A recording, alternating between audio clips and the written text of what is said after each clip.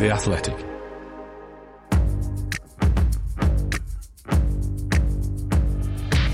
Totally Football Show. Today, internationals, the deciders. Hearts aflutter with some teams bound for Qatar and some for the gutter. We talk Italy versus Knights of Macedonia. Portugal, time to give Chris a miss. Wales, Bale as Brian Lara, and the Jollof Derby. Who will rise to the occasion? Hey, all that plus a fat slice of inter-totally excitement in this Totally Football Show in association with Paddy Power.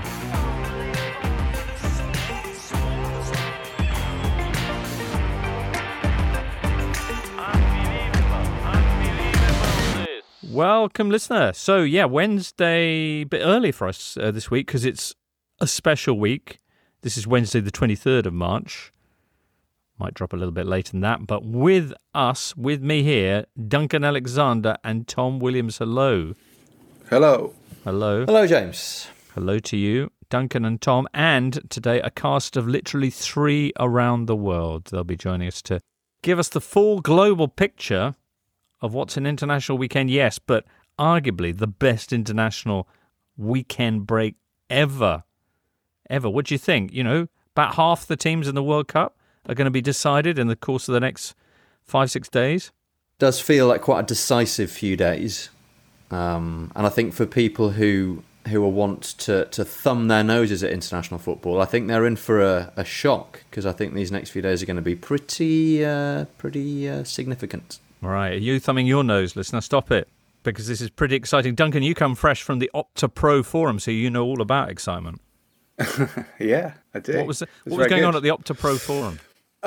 Some very good presentations this year. There's a lot of kind of spatial stuff, marrying kind of, traditional metrics with predicting where stuff's going to happen, sort of breaking the lines, breaking high presses, how to design attacking triggers based on, spatial algorithms and stuff like that. So all pretty advanced stuff, but I think it's, it's very much the sort of things that the top clubs are doing behind the scenes, and that's why they can play this, pretty extraordinary modern football. So, very interesting. Did the top clubs have people who come along to hear the? Yes. There were many people from many clubs from around the world, actually. So, I mean, the first one was in 2014, and that there weren't many then, but it kind of shows how the industry and the space has changed. I guess that now I think there were well over sort of 50 or 60 clubs represented. So really, it's very much a kind of talking shop, ideas exchange for the football clubs around the world. So it's good to get a glimpse behind the curtain. I didn't speak. I'm not clever enough to do that sort of stuff. I'm there. They don't need wry comments when they're busy solving football. So Lord knows we do, Duncan. So thank you for being with us as we address this incredibly important 3, 4, 5, 6, not sure how many days. Mentioned the fact that about half the teams going to the World Cup will be decided in the course of the next week or so. Who they're going to be? Well, we got 10 teams already through from Europe, defending champions France, 4-time winners Germany, ex-champion Spain and England, plus 2018 runners-up Croatia. There's Denmark, Belgium, Serbia, Switzerland and the Netherlands already through. 3 more European sides to be decided, and those will come from the qualifying playoffs, the semi-finals of which will come this Thursday. You've got Sweden against the Czech Republic. The winner will face Poland in the decider next Tuesday for one place. Italy taking on North Macedonia. The winner of that will face the victor of Portugal-Turkey for another place. And the big one, Wales-Austria, the winner of which will face at some point Scotland or Ukraine, depending on which one, if they get to play their qualifier. Anyway, all right. Wales, you say? Yes. You're listening to the Totally Football Show, sponsored by Paddy Power and part of the Athletic Podcast Network. More in the middle, Connor Roberts to James, over Roberts, through to Kiefer Moore! It's that man again! Kiefer Moore. Tom, who's going to be key for Wales this time? Well, sadly, it won't be Kiefer Moore himself because he is injured and is missing the game. The last player, as we just heard, to have scored a goal for Wales won't be there. So a bit of a downer. Wales have got 3 probable first-team absentees in Danny Ward, the goalkeeper, who is injured.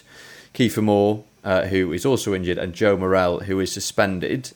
So Rob Page will have to plug those gaps as best he can. But the good news is that Aaron Ramsey and Gareth Bale both look like they're going to be fit.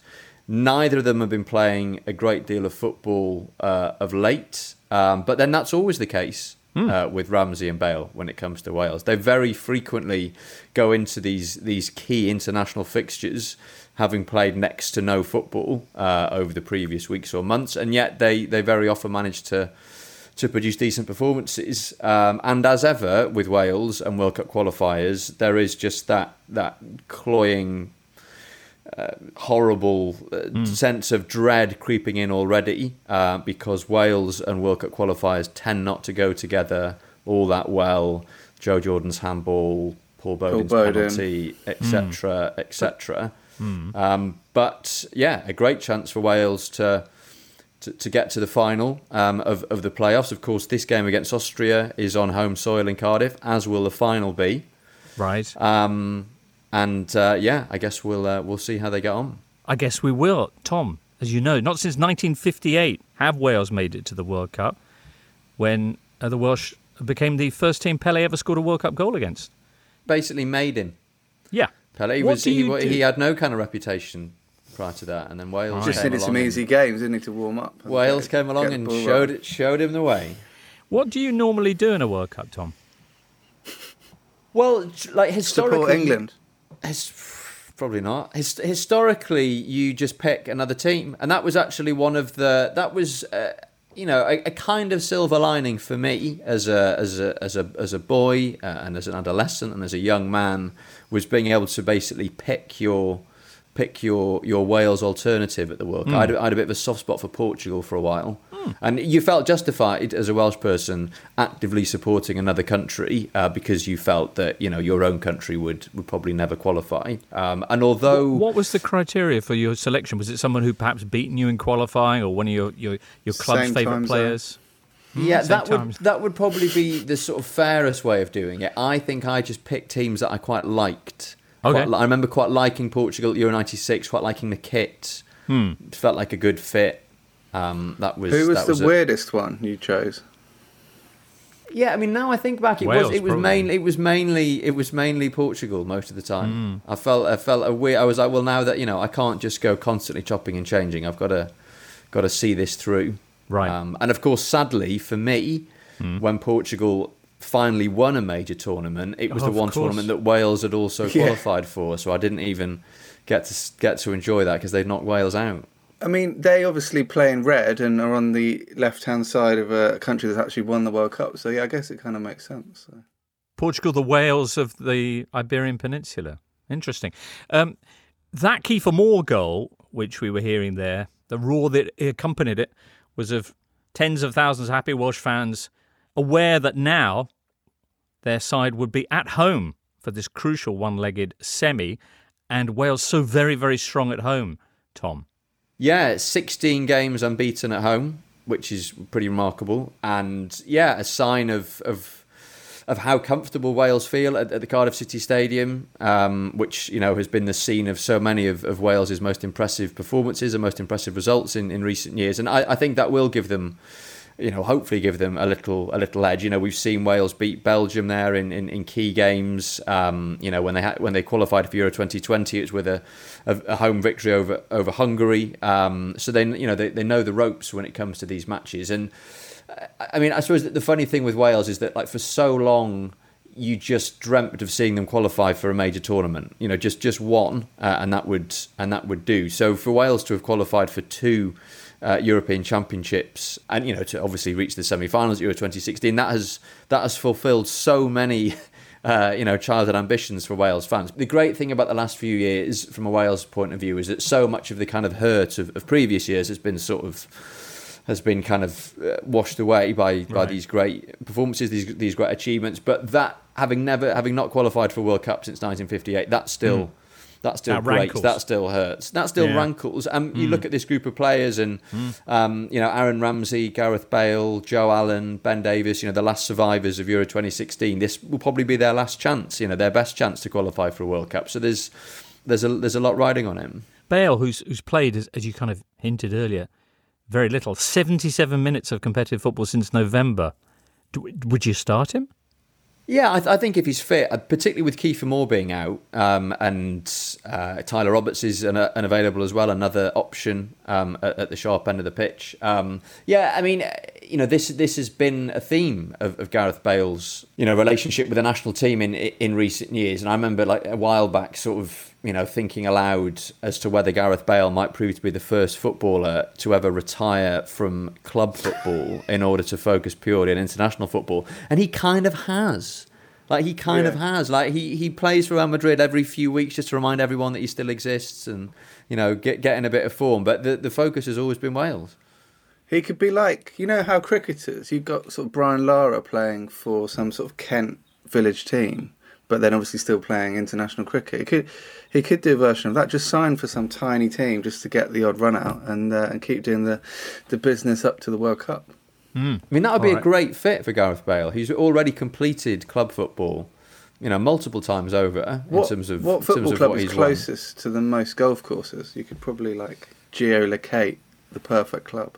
I mean, you wouldn't be out of place in the Algarve if you could find a football pitch. And as discussed, the Welsh-Portuguese connections are multiple. So maybe there's the solution. Food for thought, Tom. Austria, your opponents, a team which impressively finished fourth in their qualifying group behind Denmark, Scotland and Israel.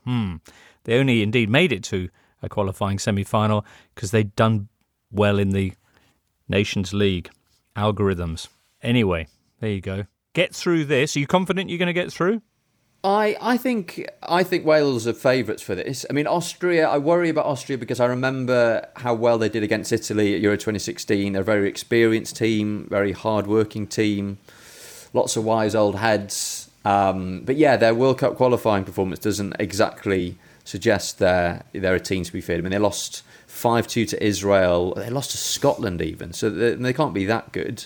So I'm, relatively optimistic, I would say. Yeah, Scotland, who you could be facing, you might be eating those words come, when and if, etc.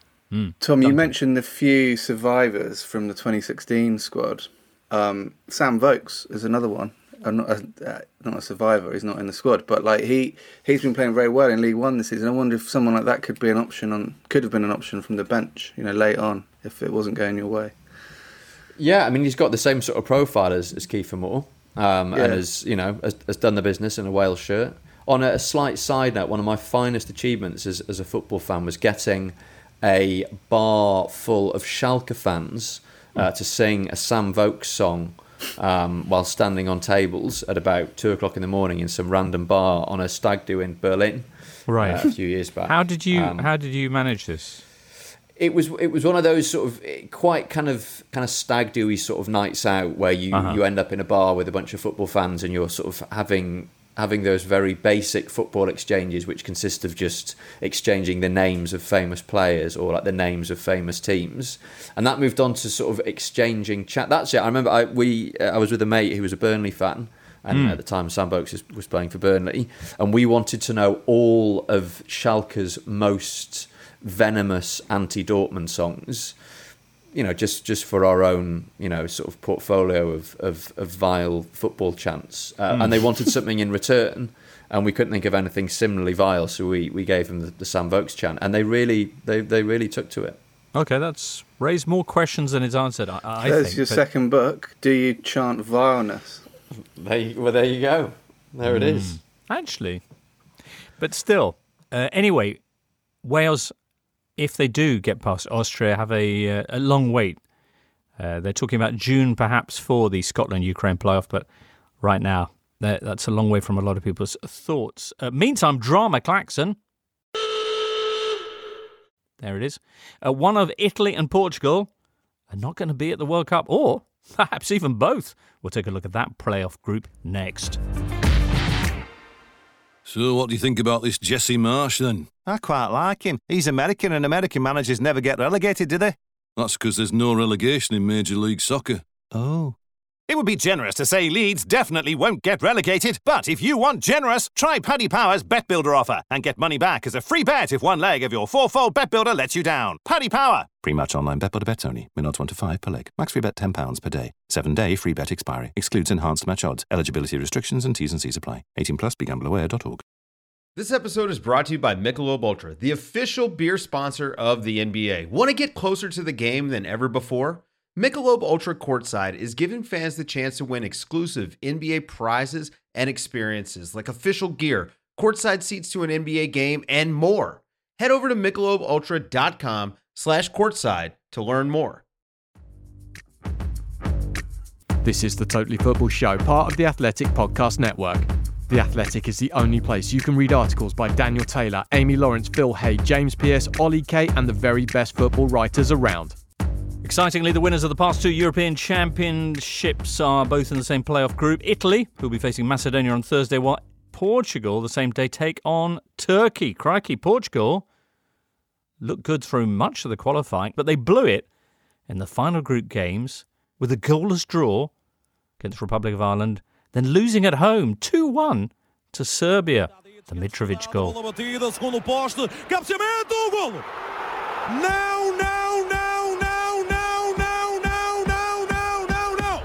Now comes Turkey, and joining us now on the line is Portuguese football analyst Tiago Estevão. Tiago, hello.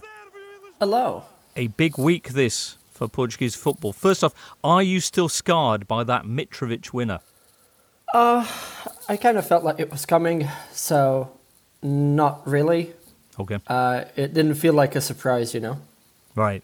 What was a surprise, I think, to a lot of us was Portugal's home record had been fantastic. No, I think it was 10 wins on the bounce in qualifying before that Serbia win. What has been the kind of reaction since? So not only to that, but the 0-0 draw against Republic of Ireland, which also scuppered your chances of going straight through to the World Cup. Yeah, I feel like there's a general, there's just general negative feelings towards the national team. I think everyone is aware of the size of the talent pool, right, and just the amount of high quality players that the team has at its disposal. But as far as approach to the games and play style and now results as well, it just hasn't been successful. And the nation, I guess, the people were incredibly supportive of the win at the Euro, but at one point or another, people started demanding more because the team simply wasn't performing to the standard of the quality of its players, right? And there's a general apprehension towards the national team from most people at this point, especially after the last World Cup, which was unsuccessful, the last Euro, which was unsuccessful, and just in general, qualifying campaigns that have been successful result-wise, but that you can clearly see, much like this one, that the team isn't performing at a level that is satisfactory, and it's quite a tense situation. What's the big talking point ahead of the clash with Turkey? I read that there's a lot of debate about whether Cristiano Ronaldo should start or not. Yeah, I mean, the Cristiano situation has been a point of extreme debate for a long while because, you know, he's an elite goal scorer, but these days he doesn't offer that much else, and there is an argument of whether or not the national team plays better without him. And then the counter argument is that he scores goals every time he's on the pitch. So that's been a constant debate for months now, I'd say.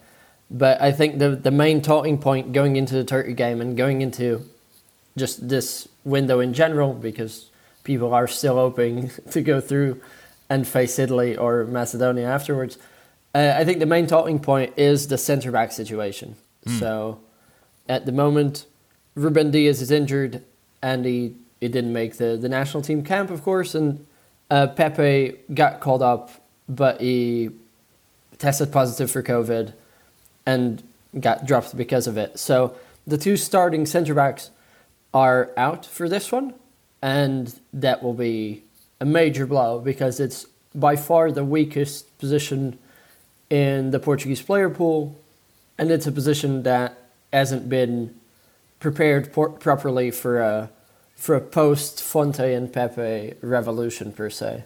At the other end, though, you do have an abundance of talent. Bruno Fernandes, Bernardo Silva, Diogo Jota, João Felix, who's really been firing in recent weeks. Are they all fit for the game? Yeah, I think the problem isn't a lack of talent in attack, right? I think everyone is aware of just, like you say, the abundance of talent. I think it's more so just how to use it. It's been quite a tough couple of years as far as, trying to find an attacking stability within this national team. You could almost argue there's too much talent. I think there's, in general, a coaching staff that hasn't been productive at getting the best out of these players offensively and in possession mostly. And you have a bunch of players that are all incredibly talented on their own, but that the national team coach struggles to put together in a lineup and struggles to find the best place for them. So you have someone like Bernardo Silva, who is one of the best players in the Premier League, a very influential player through central areas for City, that almost always starts from wide right for Portugal and is very rarely performing at the level that he does for City. And this goes for so many of the others, right? Bruno Fernandes, like you say, Cristiano, Felix, Jota from Liverpool is actually someone that tends to step up really well for the national team recently. But even then, because so many of these players have kind of this versatility to them, that has almost not helped them, because that means there's been a constant reshuffle of the approach and reshuffle of the positions that these players have played for the national team, and that hasn't really helped. But Jota is kind of the standout one of the attacking players as far as bringing his performance level from club level to the national team. It's a big game against Turkey. Is this kind of mood of apprehension? Is there a great fear about missing out the World Cup, or are people already a little bit resigned to the prospect? Yeah, I think people are a little bit resigned to the prospect, or maybe it's the people I interact with. Maybe it's my fault. Maybe I'm interacting with the wrong people. But I think in general, right, I think there's a certain feeling of it's really, really bad to miss out on the World Cup, but it almost feels like the only way to get any change happening as far as how the national team is managed and how it will be managed going forward is a major blow such as this, because people have seen that an extremely unsuccessful World Cup and an extremely unsuccessful Euro campaign didn't change anything at all, right? So it kind of feels like the last ditch. I don't think anyone wants to miss out on the World Cup, but in general, I think people will find solace in thinking that if we do miss out, there will be change, and there will be kind of we'll be forced to breathe new life into the national team. Thiago Estivão, Tom, Duncan, blimey. I mean, Portugal are kind of in that situation that a lot of international teams are in sometimes, where they have, as Thiago said, an embarrassment of riches, but all players that play in slightly different systems for clubs under, better managers, basically. And I think international football, as time goes on, we see this in tournaments as well, which tend to be quite low scoring these days. And I think it's because it is a little bit more safety first now, because you can't really enact the kind of, high grade football that a lot of club teams at the top play these days. So, yeah, I think that's why I think someone like Wales has probably benefited, where you do have this, figure like Gareth Bale, who is literally the totem that you build a team around. And, Portugal did play within themselves very much so in that qualification process. The draw against Ireland in the penultimate game was probably even more harmful than the last game, really. If they'd won that, it would be pretty much fine. So I think, they could lose to Turkey. They could almost certainly lose to Italy, I think. So, I share Thiago's faint pessimism. I mean, they feel quite Manchester United-y, Portugal, and not only because of Bruno Fernandes and Cristiano Ronaldo, in the sense that on paper they look like they should be very good. I mean, on paper, Portugal should be probably the best team in the world, certainly if you look at those attacking players, and yet that's not quite how it's worked out these last few months, and then you're left with this kind of eternal Cristiano Ronaldo chicken and egg question, which is the exact same question that gets asked at Manchester United. Are Portugal only winning games because Ronaldo is able to drag them out of a tight spot, or is the fact that they're so dependent on him in the first place the reason that they aren't able to win games more comfortably? And his status is such with Portugal and with United that you're never going to find out the answer to that, because he has to play every game. And if you look at his scoring record for Portugal, it is it is absolutely exceptional. There's a game which people point to as the best they played under Fernando Santos, which he didn't feature in, and it was, I think, 4-1 against Croatia in the Nations League, and that's fuel to the argument that they'd be better moving on. But, I mean, that's, as you say, a well-trodden path conversationally. I mean, we could get to a situation where Portugal and Argentina are in the World Cup later this year and probably shouldn't have Messi or Ronaldo in the team, but kind of have to. And obviously, famously, neither of them have ever scored a knockout goal in the World Cup. They've scored fewer knockout goals in the World Cup than Matthew Upson. So they do have some catching up to do in that regard. Will they get the chance this time around? If Portugal can get past Turkey managed by Stefan Kuntz of Germany at Euro 96 fame. Turkey, who we all got very excited about before Euro 2020, only for them to go and lose 3 games out of 3 and finish with the worst record of any team at the tournament. But who since then, Turkey, who have gone 7 games with only 1 defeat, although it was 6-1 to the Netherlands, the one time they actually faced a decent side. Anyway, if they do get past Turkey, Portugal will be facing either Italy or North Macedonia. Which will it be? We'll talk about that next. Keep listening for Julien Laurent versus Benji Lanyardo in the Intertotally Cup, sponsored by Paddy Power. And we apologise for any bad language you may hear. Looking for an assist with your credit card but can't get a hold of anyone? Luckily, with 24/7 US-based live customer service from Discover, everyone has the option to talk to a real person anytime, day or night. Yep, you heard that right. You can talk to a real human in customer service at any time. Sounds like a real game changer if you ask us. Make the right call and get the service you deserve with Discover. Limitations apply. See terms at discover.com/creditcard. On Apple Podcasts, Spotify, Smart Speaker, and now ad-free on The Athletic, this is the Totally Football Show with James Richardson. È finita. Oh my, Fabio Caressa, as a nation stared into their very own sofa-based World Cup watching abyss, failing to beat Sweden in the World Cup qualifying playoff in 2017. Joining us now is James Horncastle. Hello. James, 2017 was the Piccolo Apocalypse. And then 2020, brackets 1, close brackets, was the resurrection. But here we go again. Yeah, indeed, James. I think 9 players that are on the squad for this World Cup mini playoff series were also involved in the playoff against Sweden in 2017, which didn't go so well.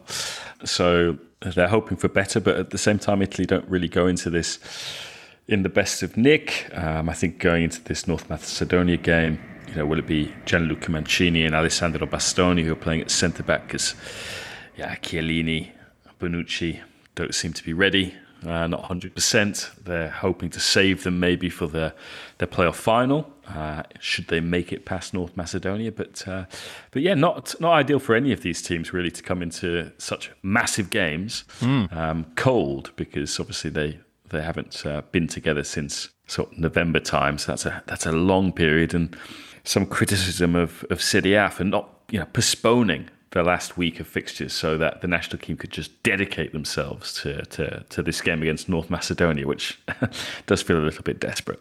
Right. Yeah. Is it fair to say that the prevailing mood in Italy is, I got a bad feeling about this? Yeah, there is pessimism. I think Mancini did a good job putting a brave face on it at their first press conference at Coverciano, where he said, look, there is no plan B. It's all about plan A, which is to win the World Cup. Nice. And so I mean, they're going through.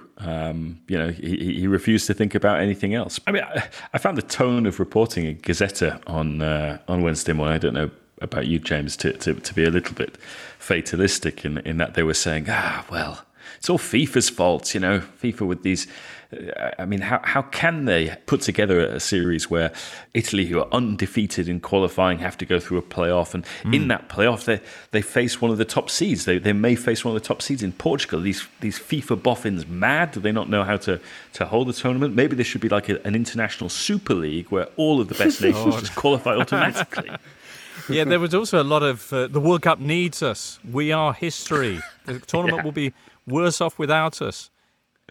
Yeah, they ran through the 4 teams in this kind of qualifying playoff bracket, and Italy's section was it started with "We are giants." Ricordiamoci chi siamo. Yeah, it's also the family motto of the Weghorsts. We are giants. Nice.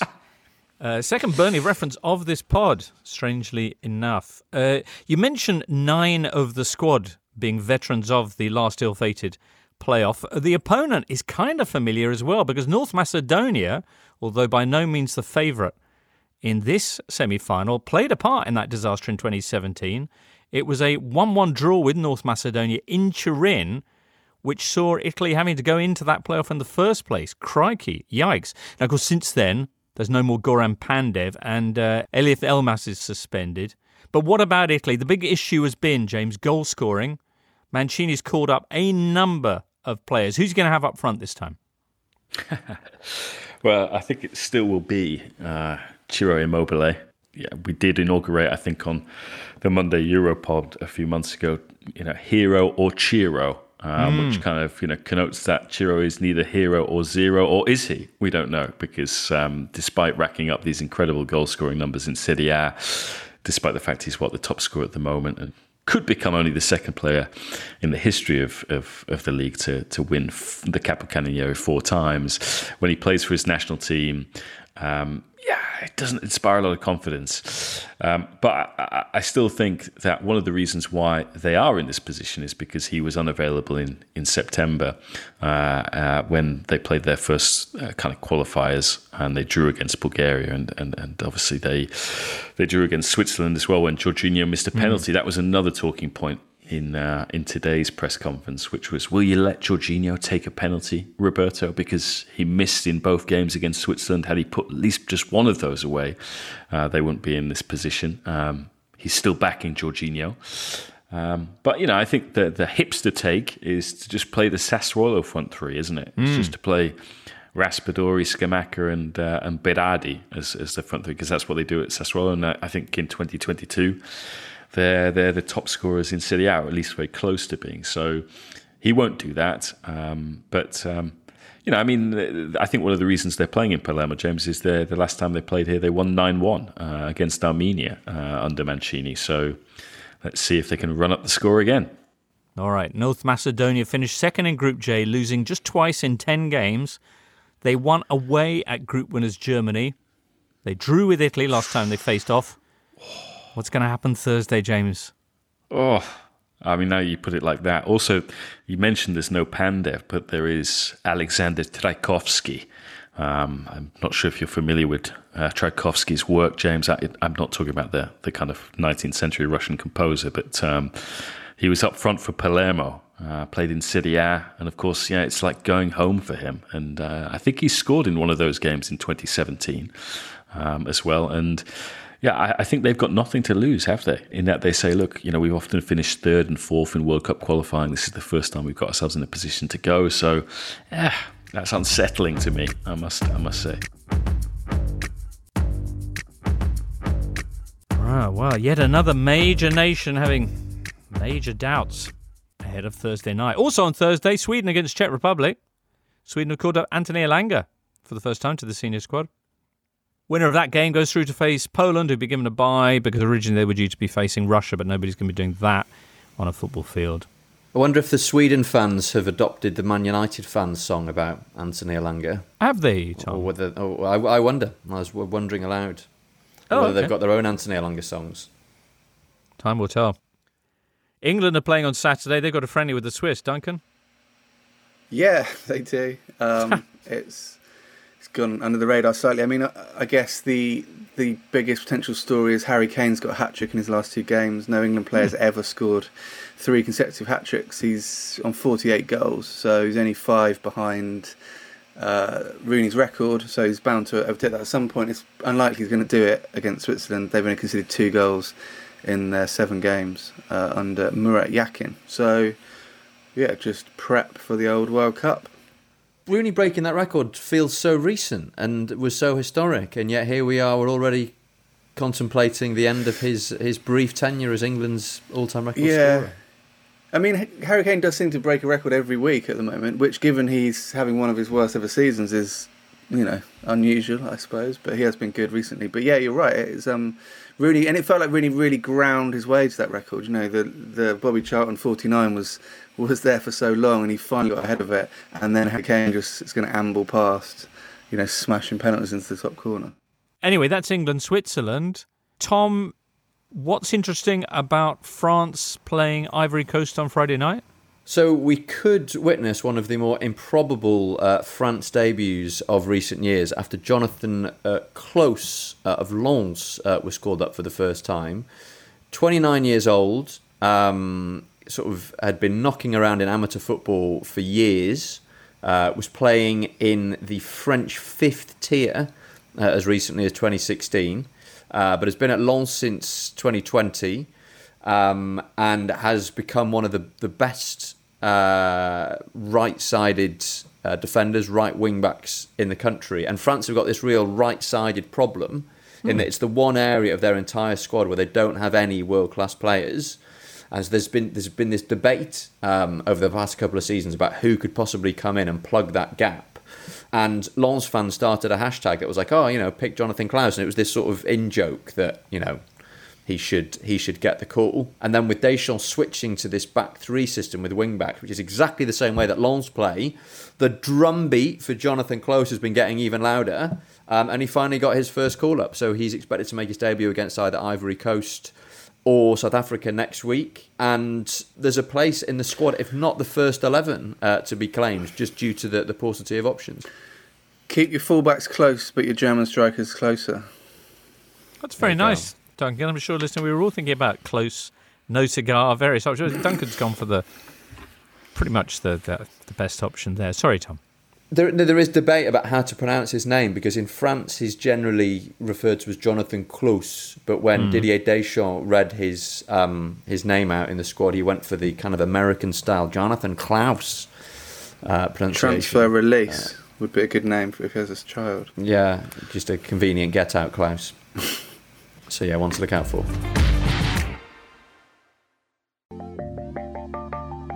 We're sponsored for this episode of the Totally Football Show by Shopify. Shopify is the global commerce platform helping you sell at every stage of your business. From the launch your online shop stage to the first real life store stage, all the way to the did we just hit 1 million orders stage, Shopify's there to help you grow. From their all-in-one e-commerce platform to their in-person POS system, wherever and whatever you're selling, Shopify has got you covered. Shopify helps you turn browsers into buyers with the internet's best converting checkout, which is up to 36% better compared to other leading commerce platforms. Plus, you can sell more with less effort thanks to Shopify Magic, your AI-powered all-star. And what's more, Shopify's award-winning 24/7 support is there to help your success every step of the way. Because businesses that grow, grow with Shopify.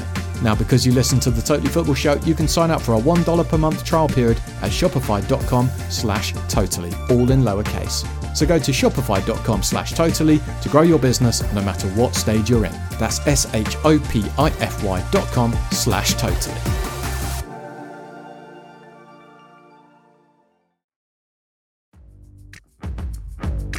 You're listening to the Totally Football Show in association with Paddy Power. And with Paddy Power, if something doesn't go quite to plan, you can get your money back as a free bet if one leg of your bet builder lets you down. Which is excellent news for Everton fans when they make their Lampardian transition from serious to funny to serious once again. Pre-match bet builders only, get your stake back as a free bet. Minimum 4+ legs. Maximum free bet is £10. Excludes enhanced match odds. Online exclusives and T's and C's apply.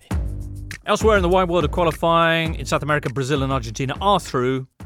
Ecuador currently lie third. They'll get at least a playoff.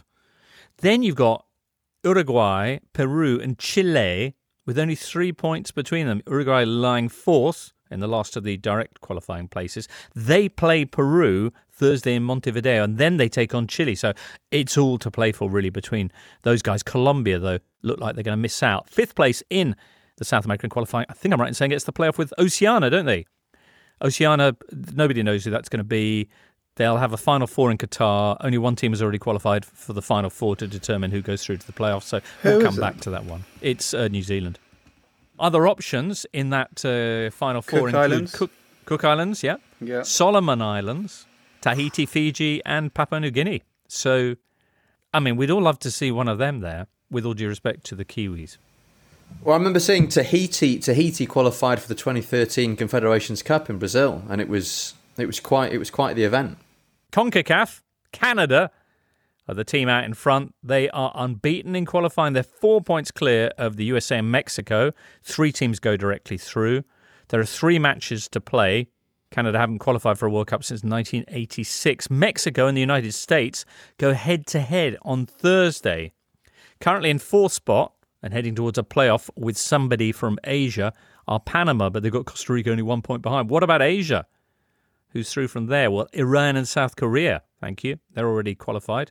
They'll be joined by 2 teams out of Saudi Arabia, Japan, and Australia. At the moment, it's Saudi Arabia and Japan, but Japan visit Australia, possibly even as you hear this, listener, because I think it's Thursday morning, that game in Oz. Lebanon are 3 points behind United Arab Emirates, if you're looking for exotic flavour for your next World Cup. Were Lebanon to catch United Emirates, they would get into that playoff spot with whoever doesn't make it out of Japan and Oz. It's complicated. We'll come back to this. Qatar, though, are qualified because they're hosts. Then there's Africa. This isn't complicated. None of the 5 places have been determined yet. They're going to be sorted out by the playoffs between the winners of the 10 qualifying groups. 5 two-legged clashes. There's Egypt in a rematch of the Africa Cup of Nations final with Senegal. Cameroon taking on Algeria, Mali against Tunisia, Democratic Republic of Congo against Morocco, and, I'm going to call this the pick of the playoff draw, Ghana, Nigeria. I mean, that's where the action is, isn't it, in Africa? Like, in each of those ties, there is going to be a big football nation left behind. I mean, it's almost absurdly... I mean, obviously, you know, we're kind of still getting our heads around the idea that either Portugal or Italy won't make it to the World Cup. But for so many teams to be on this kind of knife edge is remarkable. But also, hats off to CAF, who haven't sort of engineered it so at least a few, you know, it's just good old-fashioned head-to-head knockout, here we go. It's I think this is definitely the peak excitement of the federations this week. Excellent. All right. Well, pick of the peak excitement is... we've suggested Ghana, Nigeria, and that's why joining us now on the line, literally from Ghana, is Carl Anka. Ahoy, hoy, Carl. Ahoy, hoy, James. How you doing? Very well, thank you. Right, I want to get the mood in Ghana ahead of this absolutely massive clash with Nigeria, the Jollof Derby, they're calling it. Question 1, who makes the best jollof, and what's the difference? I am legally obligated to say Ghana makes the best jollof. It can be with what meat or fish you tend to make your jollof with. So Nigerian jollof tends to have a little bit more meat in it compared to Ghanaian jollof, which can often have chicken, beef, or sometimes tuna even. And I think, well, in my experience, Nigerian jollof tends to be a little bit more fried in the rice, whereas Ghanaian jollof is a bit softer. All right, Carl, there's certainly going to be beef in this jollof. Oh, so much. Derby. So Wednesday morning, Nigeria's Minister of Sport, Sunday Dare, was asked about what was going to happen in the matchup. And he very plainly said, we're going to beat the shit out of them being Ghana. Wow. They're neighbours, so it's a derby. But is there more to it than that? So interestingly, they're not direct neighbours. So Ghana and Nigeria are separated. No, they're separated by Togo and Benin. In West Africa. Ooh. But such is the nature of the rivalry and the way the rivalry is pitched, Ghanaians and Nigerians essentially pretend there aren't 2 countries that separate the two. So this is a competition between 2 of the biggest English-speaking countries in West Africa, 2 of the most populous nations in West Africa. And the rivalry is interesting in that it is 2 or 3 notches above a friendly rivalry. hence Mr. Dare's comments about wanting to beat the shit out of Ghana, without there ever necessarily being a full-blown military invasion or action. So one of the core reasons for the aggravation is to do with economic sanctions that Ghana employed in Nigeria in the 60s, and then Nigeria responded with in the 80s. So in 1983, Nigeria essentially put together a bunch of economic sanctions that required the relocation of around about 2 million Ghanaians who were living in Nigeria at the time. And to this day, the soft plastic coverings a number of Ghanaian citizens used as they were quickly evacuated out of the country are dubbed Ghana must go bags. So much of the insults from the Nigerian side will be, this is the game where Ghana must go. They're going to get kicked out of the World Cup. Whereas for the Ghanaian perspective, it is once again a rivalry of our good, our very annoying, much bigger. We don't want to admit they're big brothers or slightly fraternal, but we very much like to put a thumb in their eye as well. So that's a very quick summation of why these two nations hate each other. Ahmed Musa this week has said this is a battle for jollof and everything in between. So I think what's interesting is Ghanaians and Nigerians will argue over everything. Who makes the best jollof? Who has the strongest men? Who has the most attractive celebrities? Who has the greatest celebrities in the UK diaspora? So you will also see battles of jollof between grime artists like Stormzy, who has Ghanaian heritage, versus JME, who is of Nigerian heritage as well. There's a fantastic quote about the Thriller in Manila that says Joe Frazier and Muhammad Ali weren't so much fighting for the heavyweight championship, but they were fighting for dominance over each other and over each other's legacies. And I think that is what this sort of qualifier will be. Let me ask you then, Carl, who has the better team right now? It's Nigeria. It's really painful to say, but this is perhaps one of the strongest Nigerian sides I've seen in a very long time. They've done very well to get a number of dual national players in, whereas this is arguably one of the worst Ghanaian sides I've seen since maybe 2006, maybe 2005. To put this in really stark contrast, Ghana's manager, Otto Addo, has recently said he's very, very happy that Jordan Ayew is going to be included in the squad despite being testing positive for COVID-19. Jordan Ayew is many things, but a prolific goal scorer he is not, whereas Nigeria can boast Napoli's Victor Osimhen. So, it's going to be difficult for Ghana to win this one, but you never know. All right. They've got Otto Addo, who's the Dortmund assistant manager when he's not in charge of Ghana. They've also got George Boateng among his assistants, and in a technical advisor role, Chris Hughton. Is this Ghana from the kind of nadir of the AFCON performance, bottom of the group? Do you see signs of recovery? Possibly. This is a really interesting one. I'm writing a piece for The Athletic that essentially argues one of the key tactical requirements from any African country is a heady mix of opportunism. You have to be incredibly flexible because you never know when your golden generation is going to come along, and you never know when a player is going to catch fire over a tournament. But I think one problem the Ghana national team's had for a little bit is they are essentially too flexible. So this current setup of a manager who's also assistant manager somewhere else and a technical director and some assistant managers, there isn't one clear voice to arrest things when things get badly. This is essentially because their AFCON went so badly, they had to fire their head coach, and now they've got, rather than have one okay coach, they've decided to just replace it with quantity. So I have no idea if this is going to work. Chris Hughton's tactical preferences of a slightly pragmatic defensive football are a contrast to Otto Addo's more attacking styles at Dortmund. So if Ghana go a goal down quite early, I'm not sure what the tactic will be in the first leg. Very, very interesting. Well, the first legs will be played for all 5 of these two-legged clashes on March 25th. That's Friday, with the returns 4 days later. How long are you staying out there for, Carl? I hopefully will be doing the first and the second leg. Brilliant. All right, well, best of luck with that. And many thanks for joining us today on The Totally. It's been a pleasure.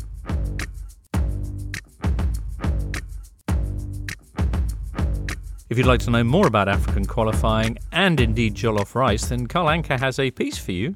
Should be up Thursday on The Athletic. There's also a great breakdown on the kind of 5 clashes over at your theanalyst.com. Duncan Alexander.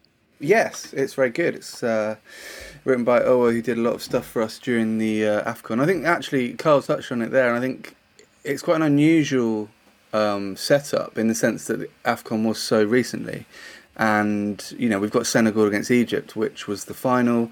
It's very difficult for teams to play each other a lot of times in a short space of time and kind of have the same outcome. So, that could be quite good for Egypt. Ghana had a terrible AFCON, but, they might bounce back. Mali are trying to get to their first World Cup ever.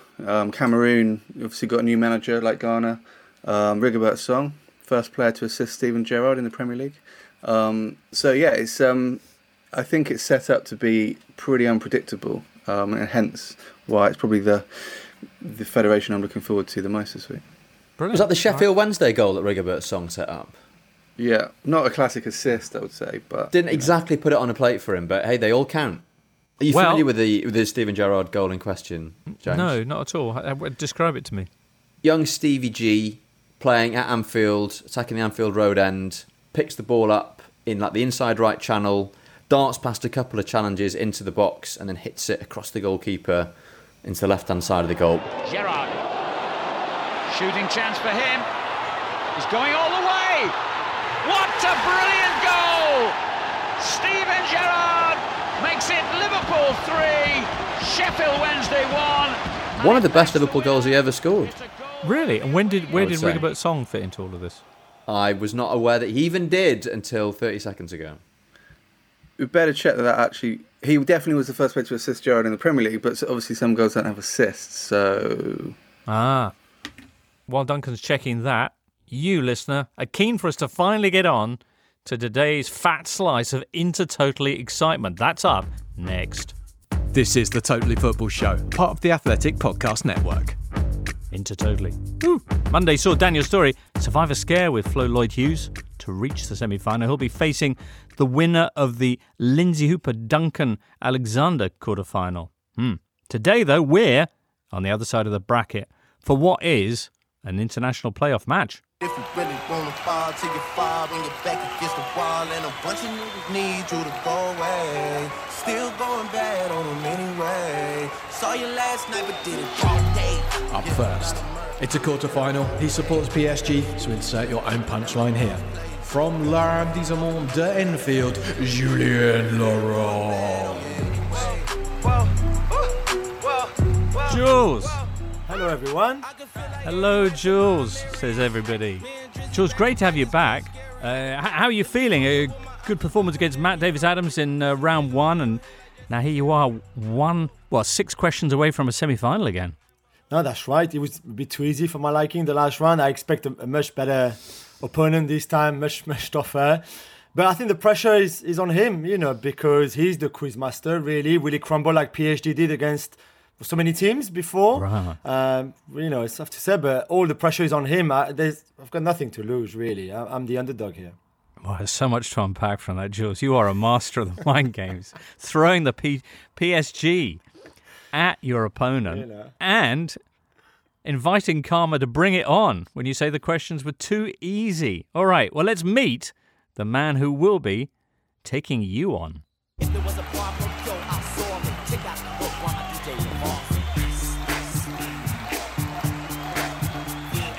And his opponent. He'll be hoping this Anglo-Gallic affair will be an omen for West Ham's quarter-final with Lyon in April. He is last year's Intertotally runner-up. He is Benji Lanyardo. Now that the party is jumping. Jumping, indeed. I'm thinking Intertotally, but with just the intros. That's for next season, probably. Benji Lanyardo, lovely to have you back as well. Bonjour tout le monde. Yeah, I hadn't thought about that actually. Just to do the kind of inverse mind games as well. I'll take a loss today if it means we beat Lyon next week. I wish you all the best, Jules.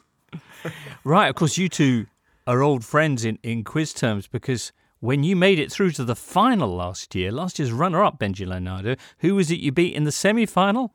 It was my opponent today. Yeah, I let him win, really. Let's be honest here. I let him win. He had a tough year.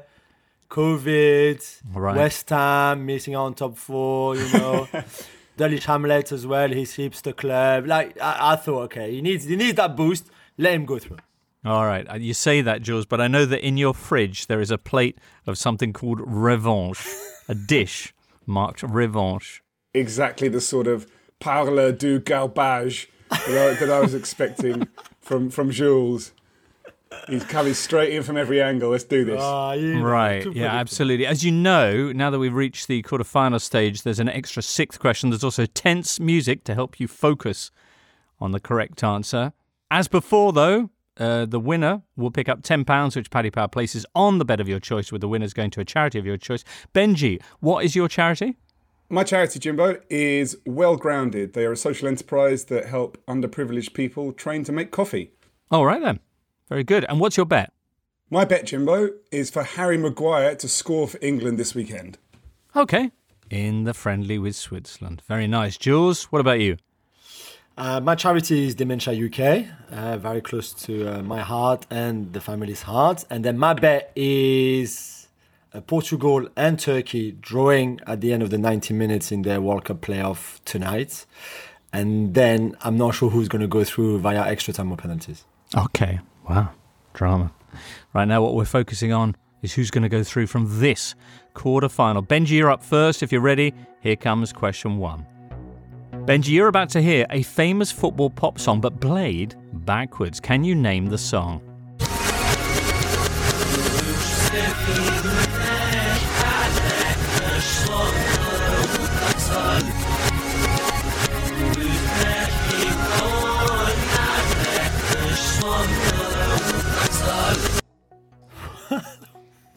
Benji. What the hell?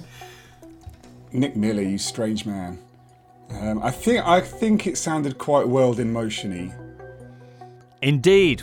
World in Motion by Redro Wen. Excellent. 1 point. How do you expect normal people to find this answer? All right. Next time we get normal people on the quiz, Jules, we'll worry about that. Question 2. Jules, clearly, you don't listen to enough backwards music, mate. I never heard of either that song, that band, and even less backwards. Bloody yeah. Question 2. Which 2 clubs, other than Crystal Palace, have called Selhurst Park their home? Wimbledon. Correcto. And the other? Yes, yeah, of course. Of course. Don't give me that, of course. You see what he's doing here. So Crystal Palace, Selhurst Park. Which other football clubs have made use of that as a home ground? Wimbledon is one. As a guess, but I'm going to say Charlton. Is correct. Of course it's Charlton. I would have said Charlton as well. See, well take done. that, Jules. Well done, bro. I had no idea about Wimbledon. I would have said Charlton and then made something up. Right. Okay. So 2 for 2 as we head into question 3. For which MLS team does Gonzalo Higuain play?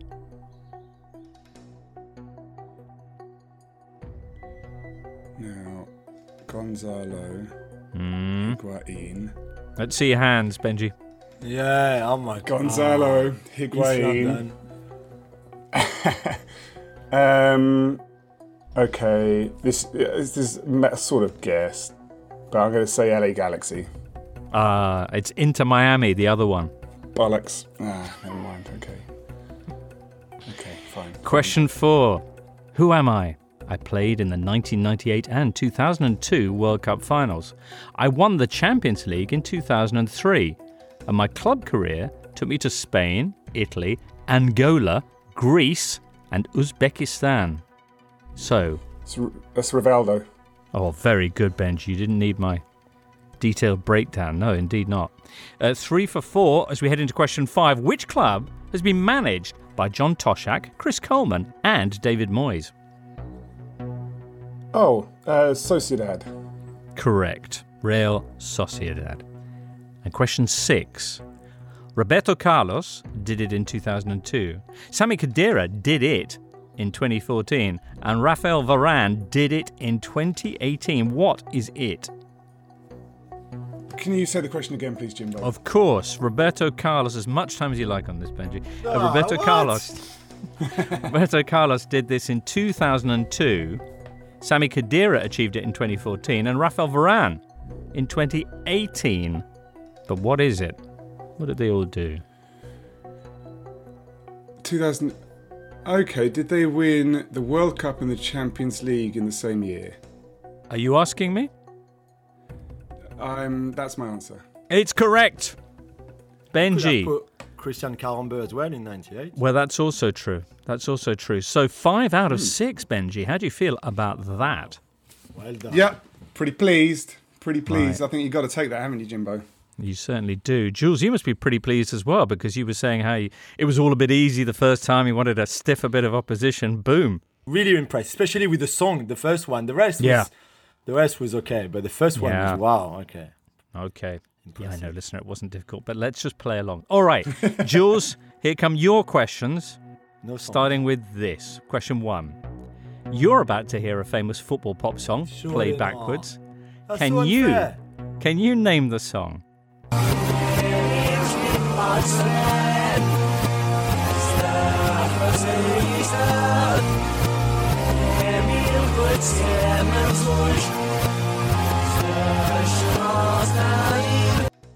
Jules. I mean, you should take in consideration where people come from when they participate in this quiz. But how long have you been in this country? 17 years. The only song I know is Football's Coming Home. That's the only song you know? Yeah. Like, that I could think of football-wise. So Football's Coming Home by... It's correct! Yeah! I don't even know who sings it. It's Baddiel and Skinner and the Lightning Seeds. All right. The Lightning who? The Lightning Seeds. That's the band? Yes. Oh, wow. We'll move on to question 2. 2 cities hosted games at Euro 2020 despite the fact that their countries did not qualify for the tournament. Name one of them. Baku. All right, 2 for 2. Question 3. Which country has won the Africa Cup of Nations the most times? With 7. Egypt. Is correct. Needing 2 more to tie Benji and force a tiebreaker. A perfect score will take you through to another semi-final. Question 4. Who am I? I was named African Footballer of the Year 4 times. I won the Champions League in 2010, and my club career took me to Spain, England, Italy, Russia, and Turkey. Samuel Eto'o. Is correct. Question 5. Which club has been managed by Carlo Ancelotti, Maurizio Sarri, Rafa Benitez, and Luciano Spalletti? Napoli. Is correct. And now we're tied. And this question takes you through to the semi-final, Jules. Wow. Patrick Kluivert is the youngest. Paolo Maldini is the oldest. To do what?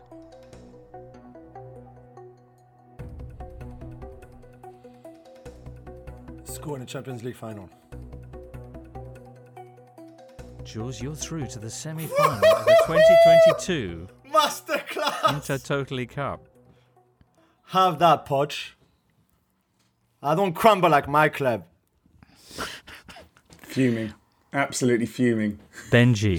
Very good, Jules. That's very impressive. Thank you, my friend. Super impressive. Just out of interest, did you know the other city that hosted a game at Euro 2020, despite not having a country, having skin in the game? Yeah, of course. We know where it was. Where?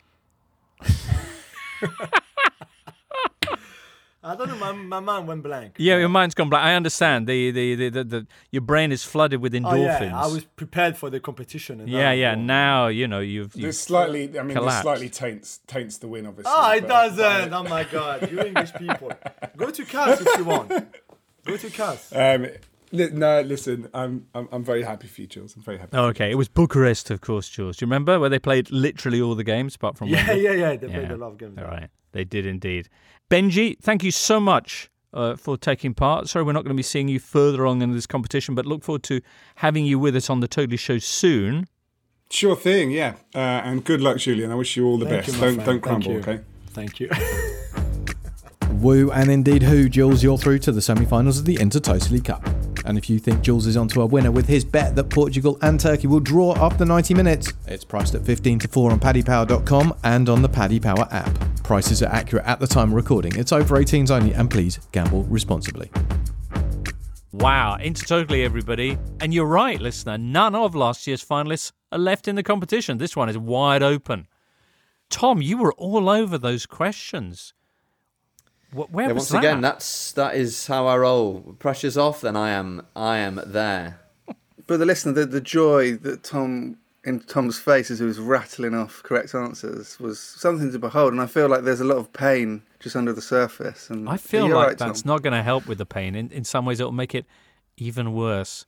But I'm genuinely intrigued as to whether I've just been getting like a raw deal with the difficulty of the questions that I've been set, although 3 consecutive first-round exits suggests perhaps not, or whether I do just choke under the pressure. It's like Wales and World Cups, isn't it? You got the skills, just haven't got the qualification protocols.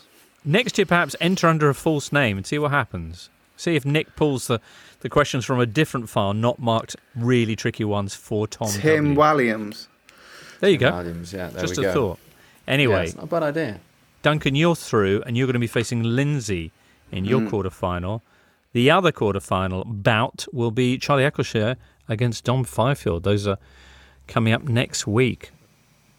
It's like the African playoffs all over again. Yeah, very much, actually. Big hitters all over the shop. Yeah, well, that's right. As I say, it all gets going. Sorry, Tom, you wanted to bring us up to date on the Rigobert Song Steven Gerrard assist conundrum. Yes, I found video footage, and I can confirm that Rigobert Song did indeed play the pass that teed up Steven Gerrard's goal against Sheffield Wednesday. Magnificent. A little sort of 15-yard Final player square to ball. assist Steven Gerrard in the Premier League was a World Cup star for England in 2014. Against Stoke City, wasn't it? No, it wasn't. No, that was a penalty. So a World Cup star in 2014 for England. Raheem Yeah, Sterling? I mean, nope. I'm going to give you one vegetable. Beetroot. Producer Charlie knows it. Let's hear from Producer Charlie. Ricky Lambert? Correct. Ricky Lambert. I mean, I might have been stretching Takes things me saying back. World Cup star. But, What was the beetroot reference again? Well, he worked in a beetroot jar factory before. Oh, yeah, turning pickles. professional. Pickled beetroots. Yeah, and everyone referenced it all the time around then. It was very much in vogue. So. Right. Well, thank you for sticking with us, listener. That is the picture on World Cup qualifying. It all gets underway early Thursday.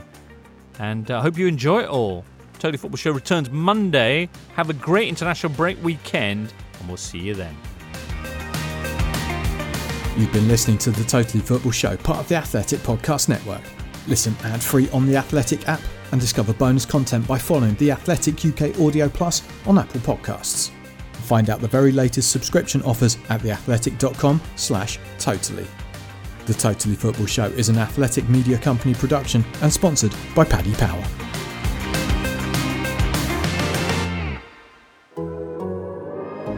The Athletic.